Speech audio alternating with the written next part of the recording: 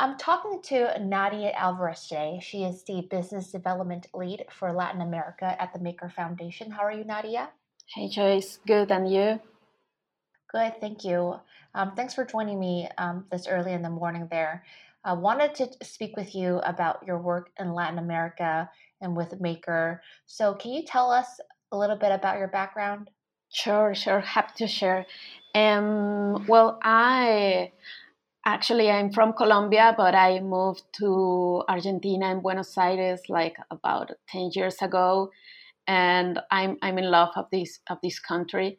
My background is on computer science, and I started working in big corporations, like multinational corporations, always in technology and always with the financial services.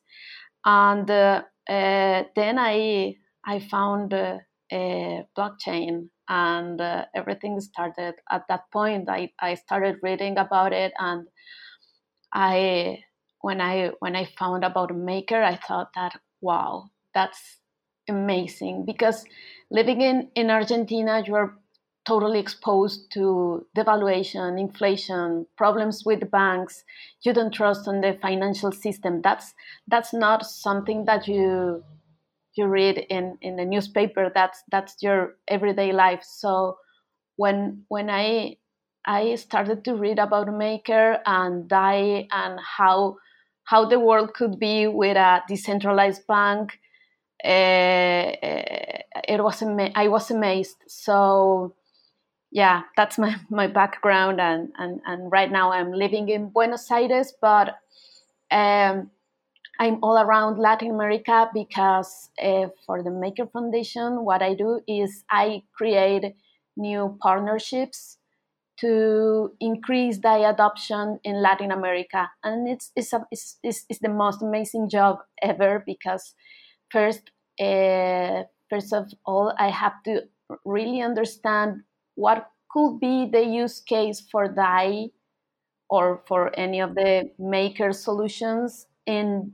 that specific country. And for me, this is very special, and it doesn't happen in other regions. But for Latin America, crypto is oriented to real use cases.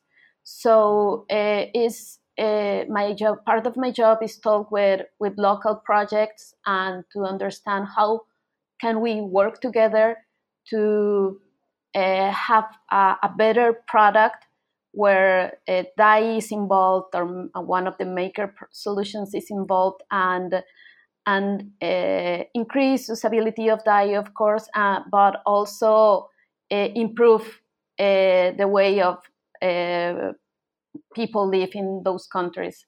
So that's my work. And well, of course, we also are very worried about education, because in Latin America, crypto is in a weird space where some of us, the ones who are into it, we know that is a solution, but there are a lot of scams around crypto that just use like the cool words like blockchain and Bitcoin to attract